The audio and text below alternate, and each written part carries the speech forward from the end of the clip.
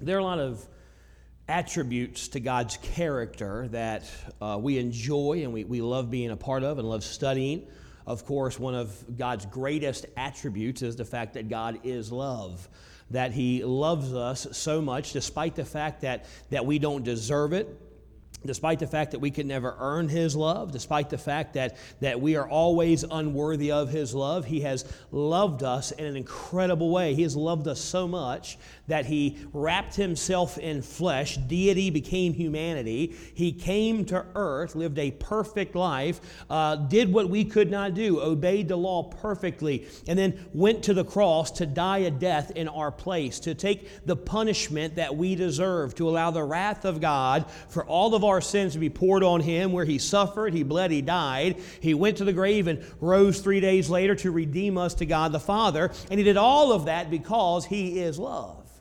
And we're thankful for that love. And we are recipients of that love. I'm thankful for the grace of God. One of His greatest characters is His grace, His mercy, His long-suffering, His gentleness, His holiness, His purity.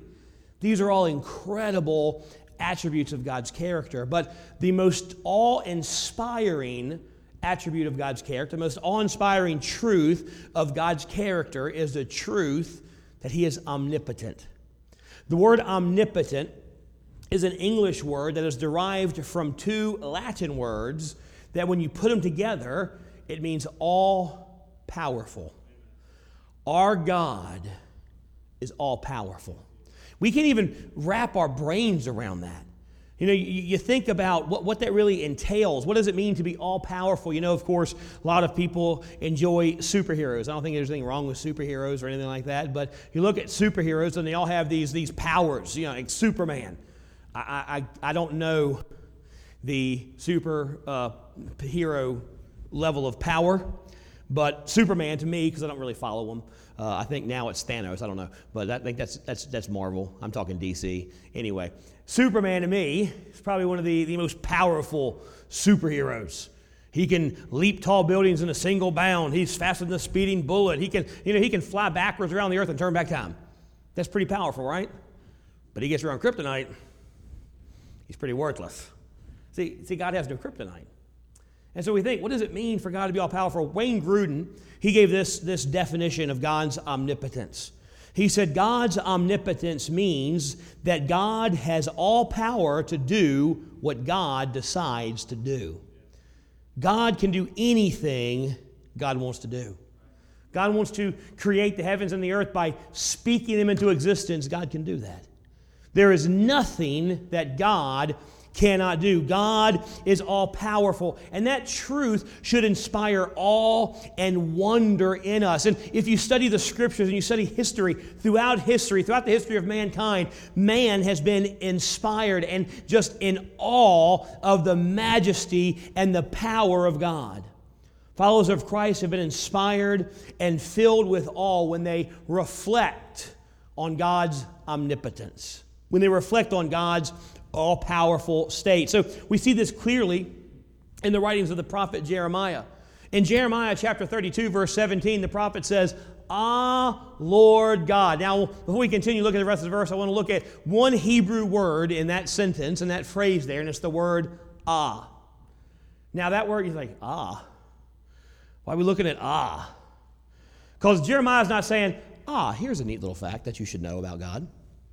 The word ah there in the Hebrew, it is a word that in the Hebrew it's a word that expresses great emotion and is motivated by a strong sense of marvel.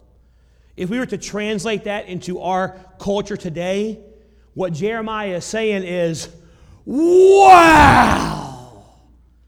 That's just incredible! He is just in awe, and it's just so incredibly inspired by God. So he is reflecting on the greatness and the power and the sovereignty of God, and all he can say is, wow, God, you are incredible.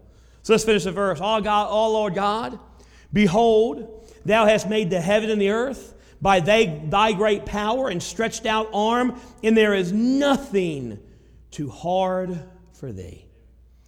When was the last time you were reading the Word of God and just went, wow, God, you're pretty incredible. When was the last time you were just thinking about God? Thought, wow, man, God's awesome. We've lost the wow of God. We're not inspired by God anymore. We have reduced God down to a system of theology that we can describe with a few bullet points, or we've reduced him down to something we can relate to. We can't relate to God because God's all powerful. We are supposed to look at God and go, wow, God, you are just awesome. We need a fresh sense of wow. When you think, Jeremiah was so inspired by God. He was so wowed by God. He goes, God, you created everything. There is nothing that you cannot do. There is nothing too hard for God. There is nothing too big in your life for God. I don't know what you're dealing with tonight. Some of you, I do know your situation. I do know what you're dealing with, what you're battling, the problems you're facing. But not everyone. There's some of you here, you've got situations and problems and burdens and trials that you're dealing with that I don't have any idea about it. But I'm here to tell you tonight, there is nothing in your life that is too hard for God. There is nothing you are facing that God is not in complete and total control of. You know, I wonder what Jeremiah was doing when he looked up and said, wow, God. I mean, he says, behold the heavens. And he's looking at God's creation. I like to think that he was maybe outside at night, just looking up at the stars. You ever seen the stars at night when there's no city lights around? It's incredible. You get out away from all the lights of humanity and out in the mountains of the ocean, and you just look up and there's no city lights to drown it all out, and you just look at the millions and millions of stars. And Jeremiah is just looking up at God's creation. He says, wow, God, if you did all this, there's nothing you can't do. You know, if Jeremiah were around today, he were standing outside, and he looked up, and you know what he would probably do? Probably pull out a cell phone and Google, how many stars are there? I did that this week. You know what I got? Number one, top result was from the University of Southern California. Here's what they say when you Google how many stars are there. They say, we estimate. That's a word for saying we ain't real sure. We guess. We estimate that there are about 10 million observable galaxies. You know what that word observable means? Because we guess that there's about 10 billion because that we can see. There's others that we can't see. So, and look, they're not talking about they can see with the naked eye. They're talking they can see with telescopes and satellites and all these other things. They're saying we guess there may be around 10 billion observable galaxies that we can see. Assuming, what happens when you assume? Assuming that there are 100 billion stars per galaxy, there are approximately, another great word there, 1 billion trillion stars.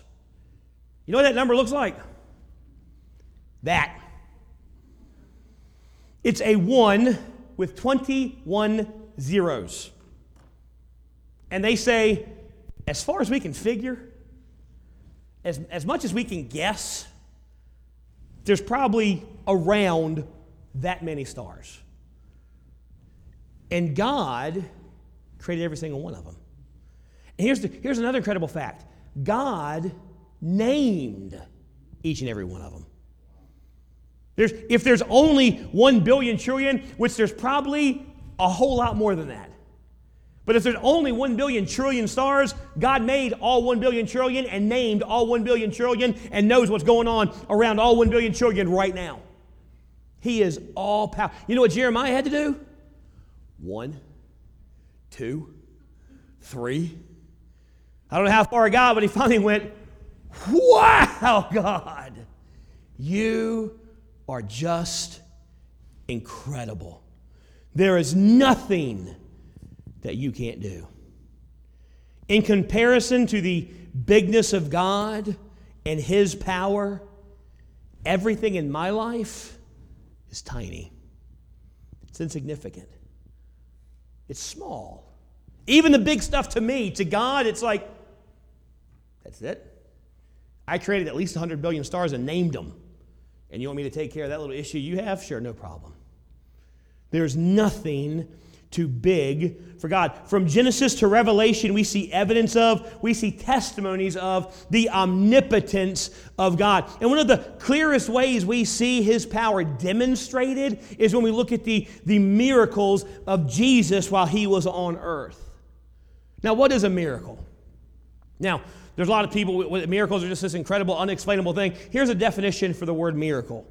A miracle is the extraordinary power of God released in our ordinary lives.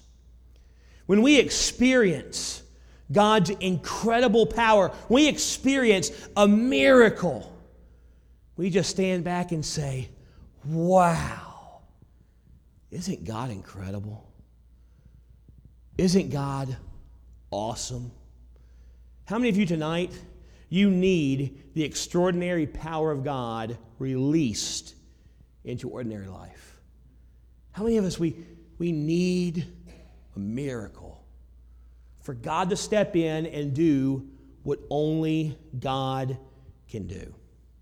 So starting tonight for the next several weeks, we are going to look at some of the miracles that Jesus performed while He was on earth. We're going to learn some characteristics from the lives of the people who received the extraordinary power of God in their ordinary lives and experienced these miracles of God. Now, there are over 30 miracles of Jesus recorded in Scripture. And John says if we took time to write every one of them down, we wouldn't have enough ink or paper in the world to tell them all. We're going to look at 4. Just 4 experiences of the extraordinary power of God being released into ordinary people's lives. Now, before we get into the study, I don't want anyone to think that we are looking at these miracles to figure out a way to make God do what we need Him to do. You cannot manipulate God to get involved in your life. So this series is not entitled How to Get Your Miracle. Because if God gives you a miracle or not, that's up to God. That's up to His sovereignty and His discretion and His power and His wisdom. It's not up to us. We can't go to God and say, well, God, I'm going to do exactly what they did in Scripture, and if I do exactly what they did in Scripture, then you have to get involved in my life. No, He doesn't. Because He's God. And God can do whatever God wants to do. But we can learn some characteristics that invite God's power into our life, that put us in a position that if God chooses to release His power into our lives, we're ready. So again, your Bibles in Mark chapter number 5 tonight. We're going to look at one of the most incredible miracles of God, I believe, in Mark chapter number 5. Now, Mark chapter 5, there's 2 miracles recorded, but we're only going to look at one of them this evening.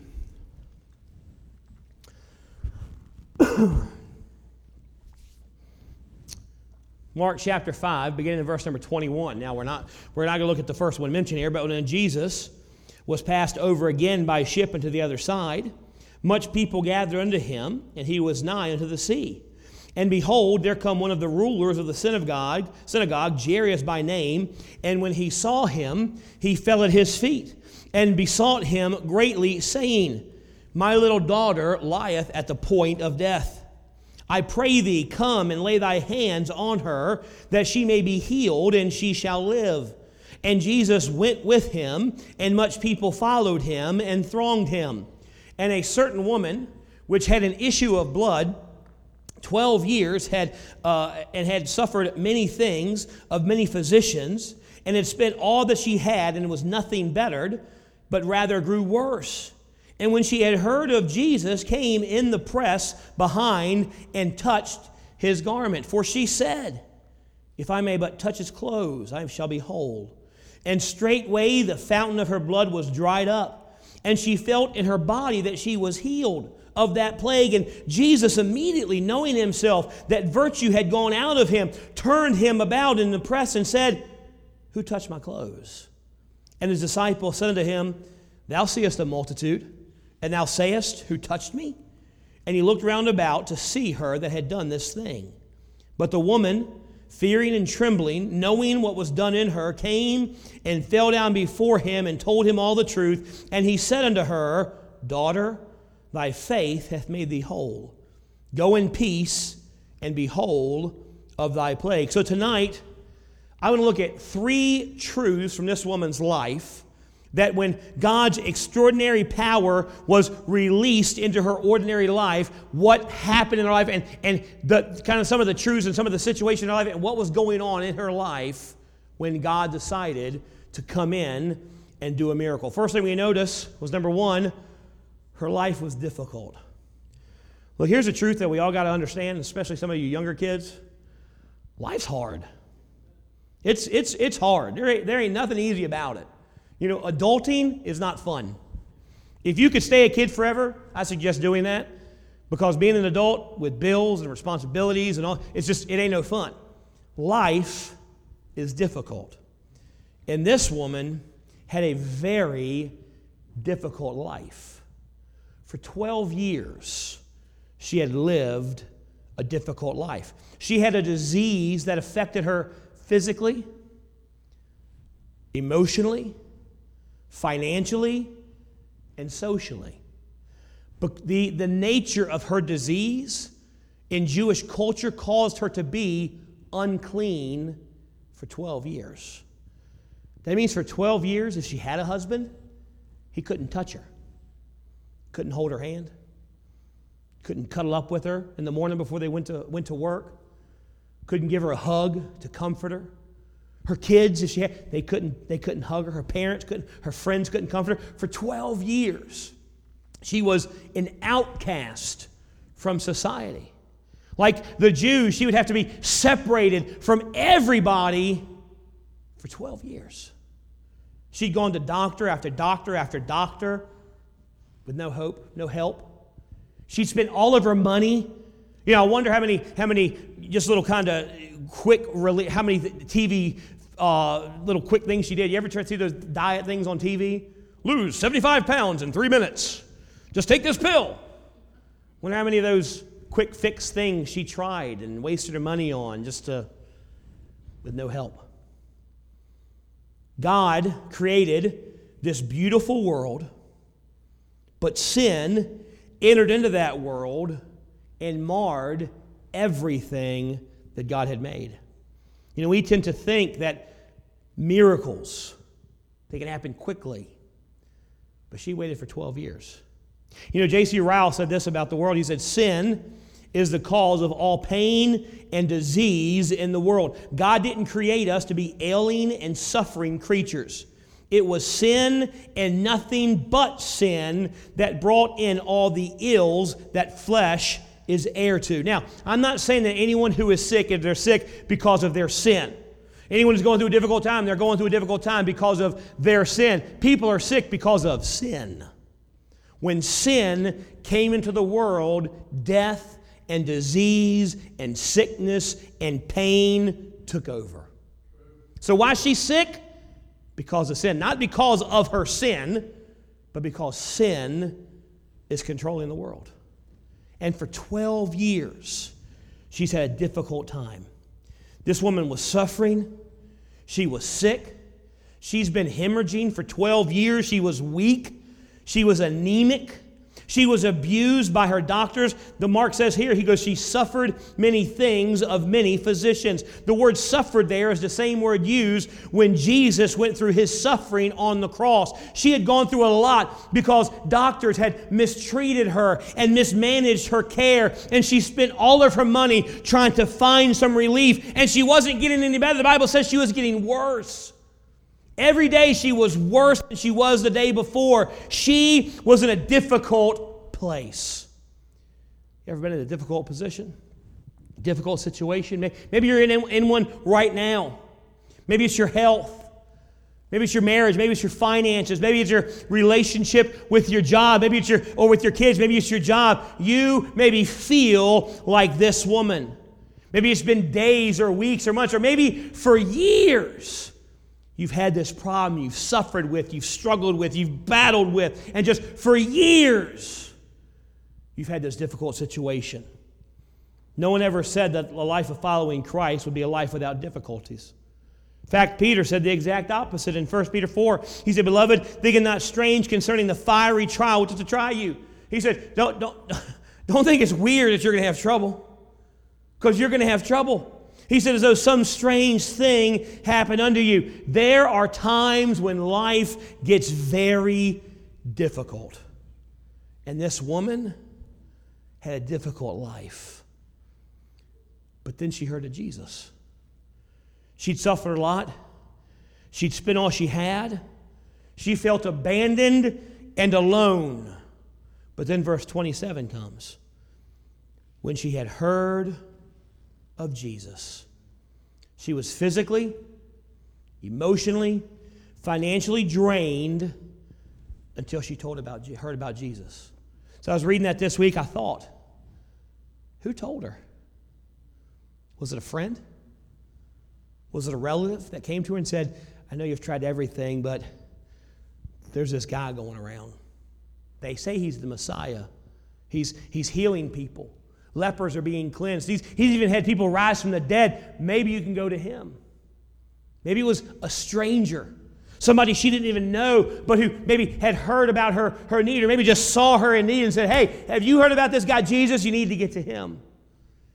How many people do we pass by every day that the only thing they need to go from hopeless to hopeful is to hear about Jesus, and we don't tell them?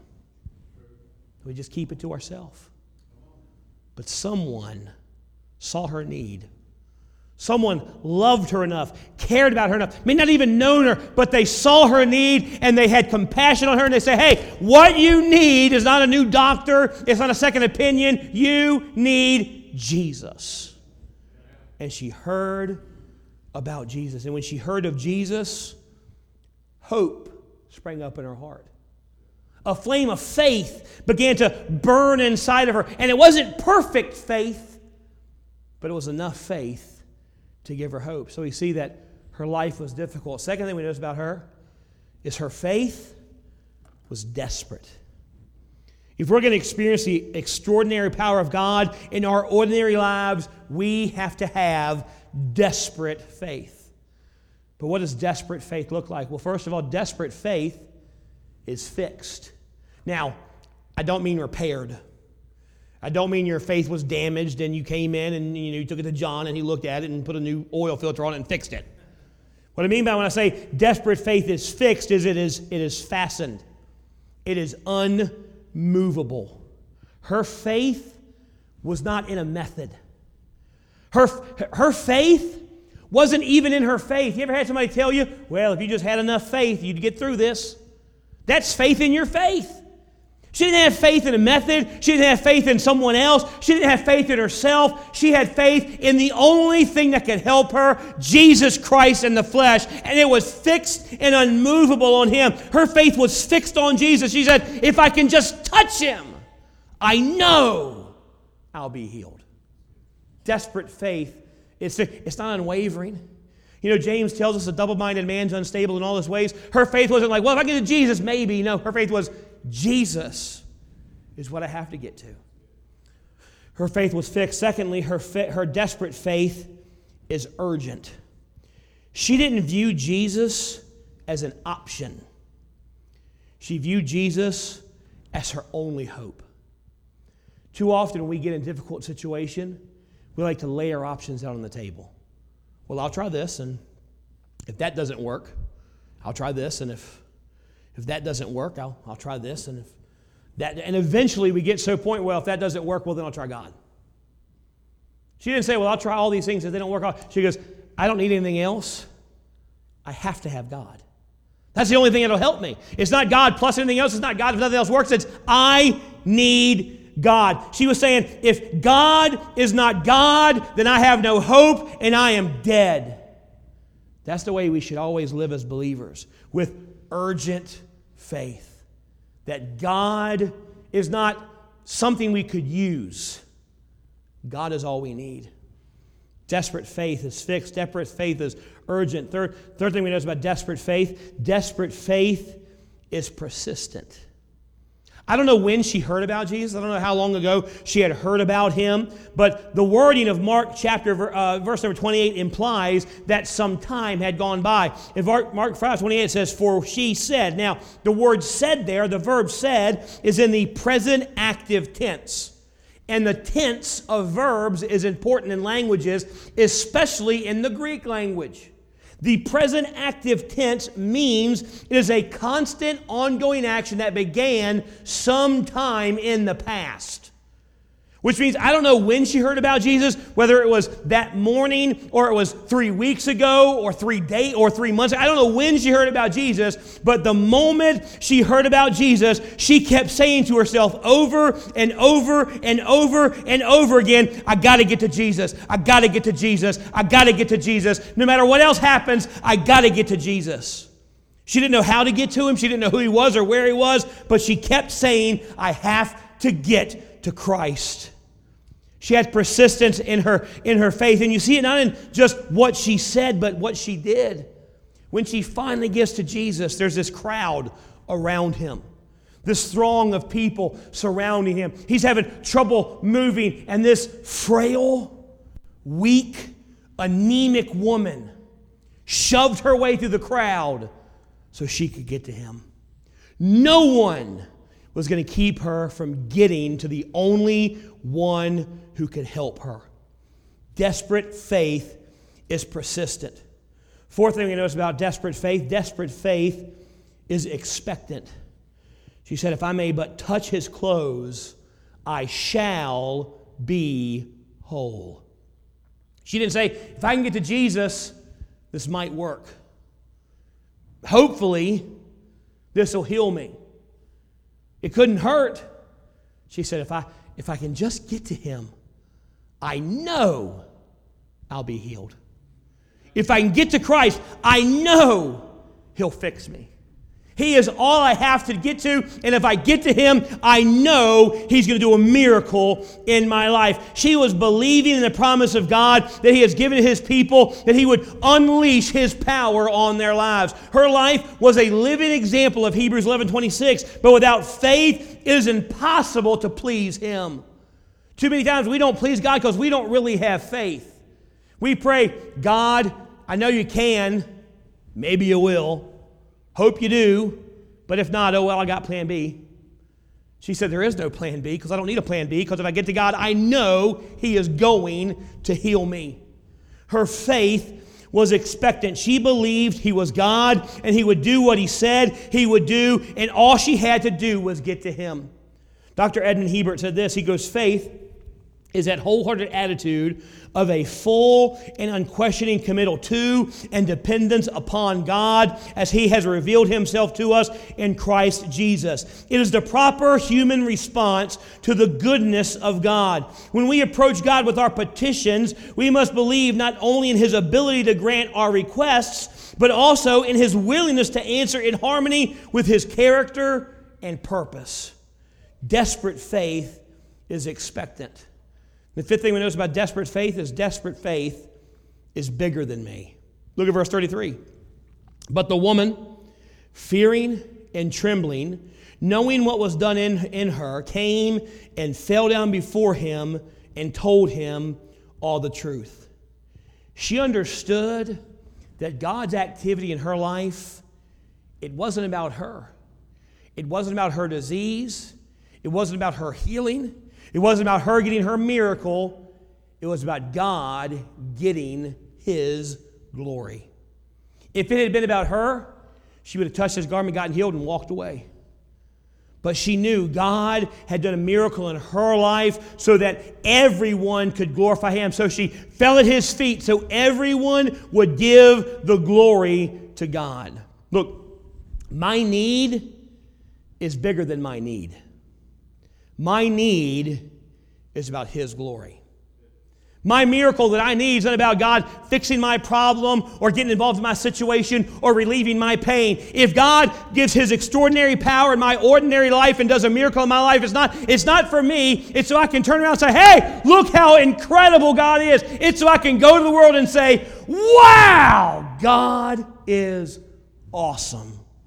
It's so God can get the glory. See, her faith was desperate. Third thing we notice about her, her faith invited in God's extraordinary power. Verse number 29. And straightway the fountain of her blood was dried up, and she felt in her body that she was healed. The word straightway there means immediately. As soon as she got to God, she was healed.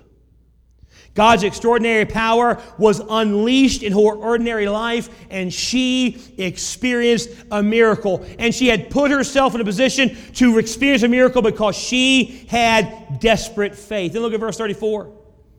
And he said unto her, Daughter, thy faith hath made thee whole. Go in peace and be whole of thy plague. One of the things you notice as you study the Scriptures and you study the miracles of God, Jesus always worked according to the faith of the one he was doing a miracle for.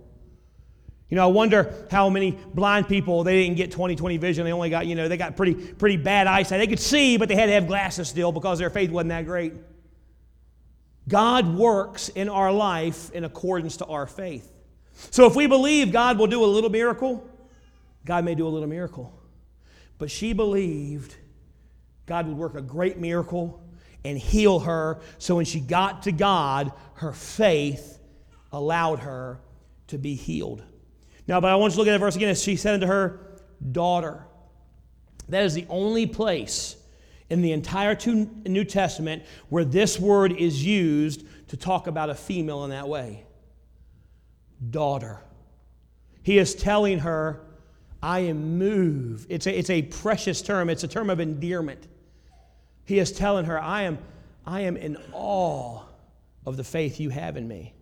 I am so moved by the faith you have that I'm going to move into your life and do a miracle.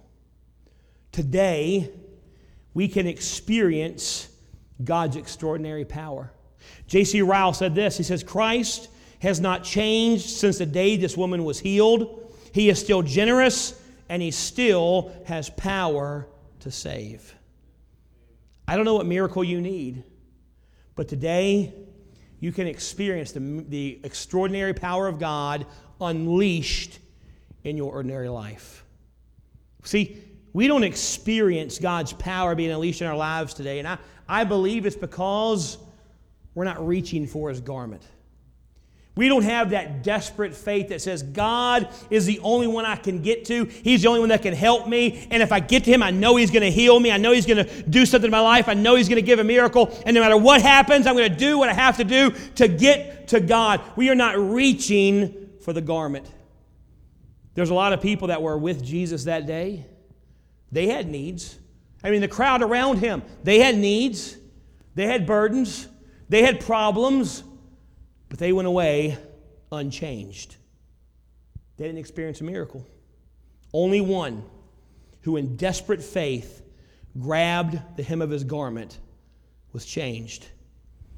So if you need a miracle today, I just ask you this. Are you reaching for His garment? Do you have desperate faith that says, God, whatever else happens, I need you. I don't need everything else and you. I need you and you only. And no matter what it takes, I'm going to get to you. Do you have that desperate faith? That'll invite God's power into your life. Let's pray. Heavenly Father,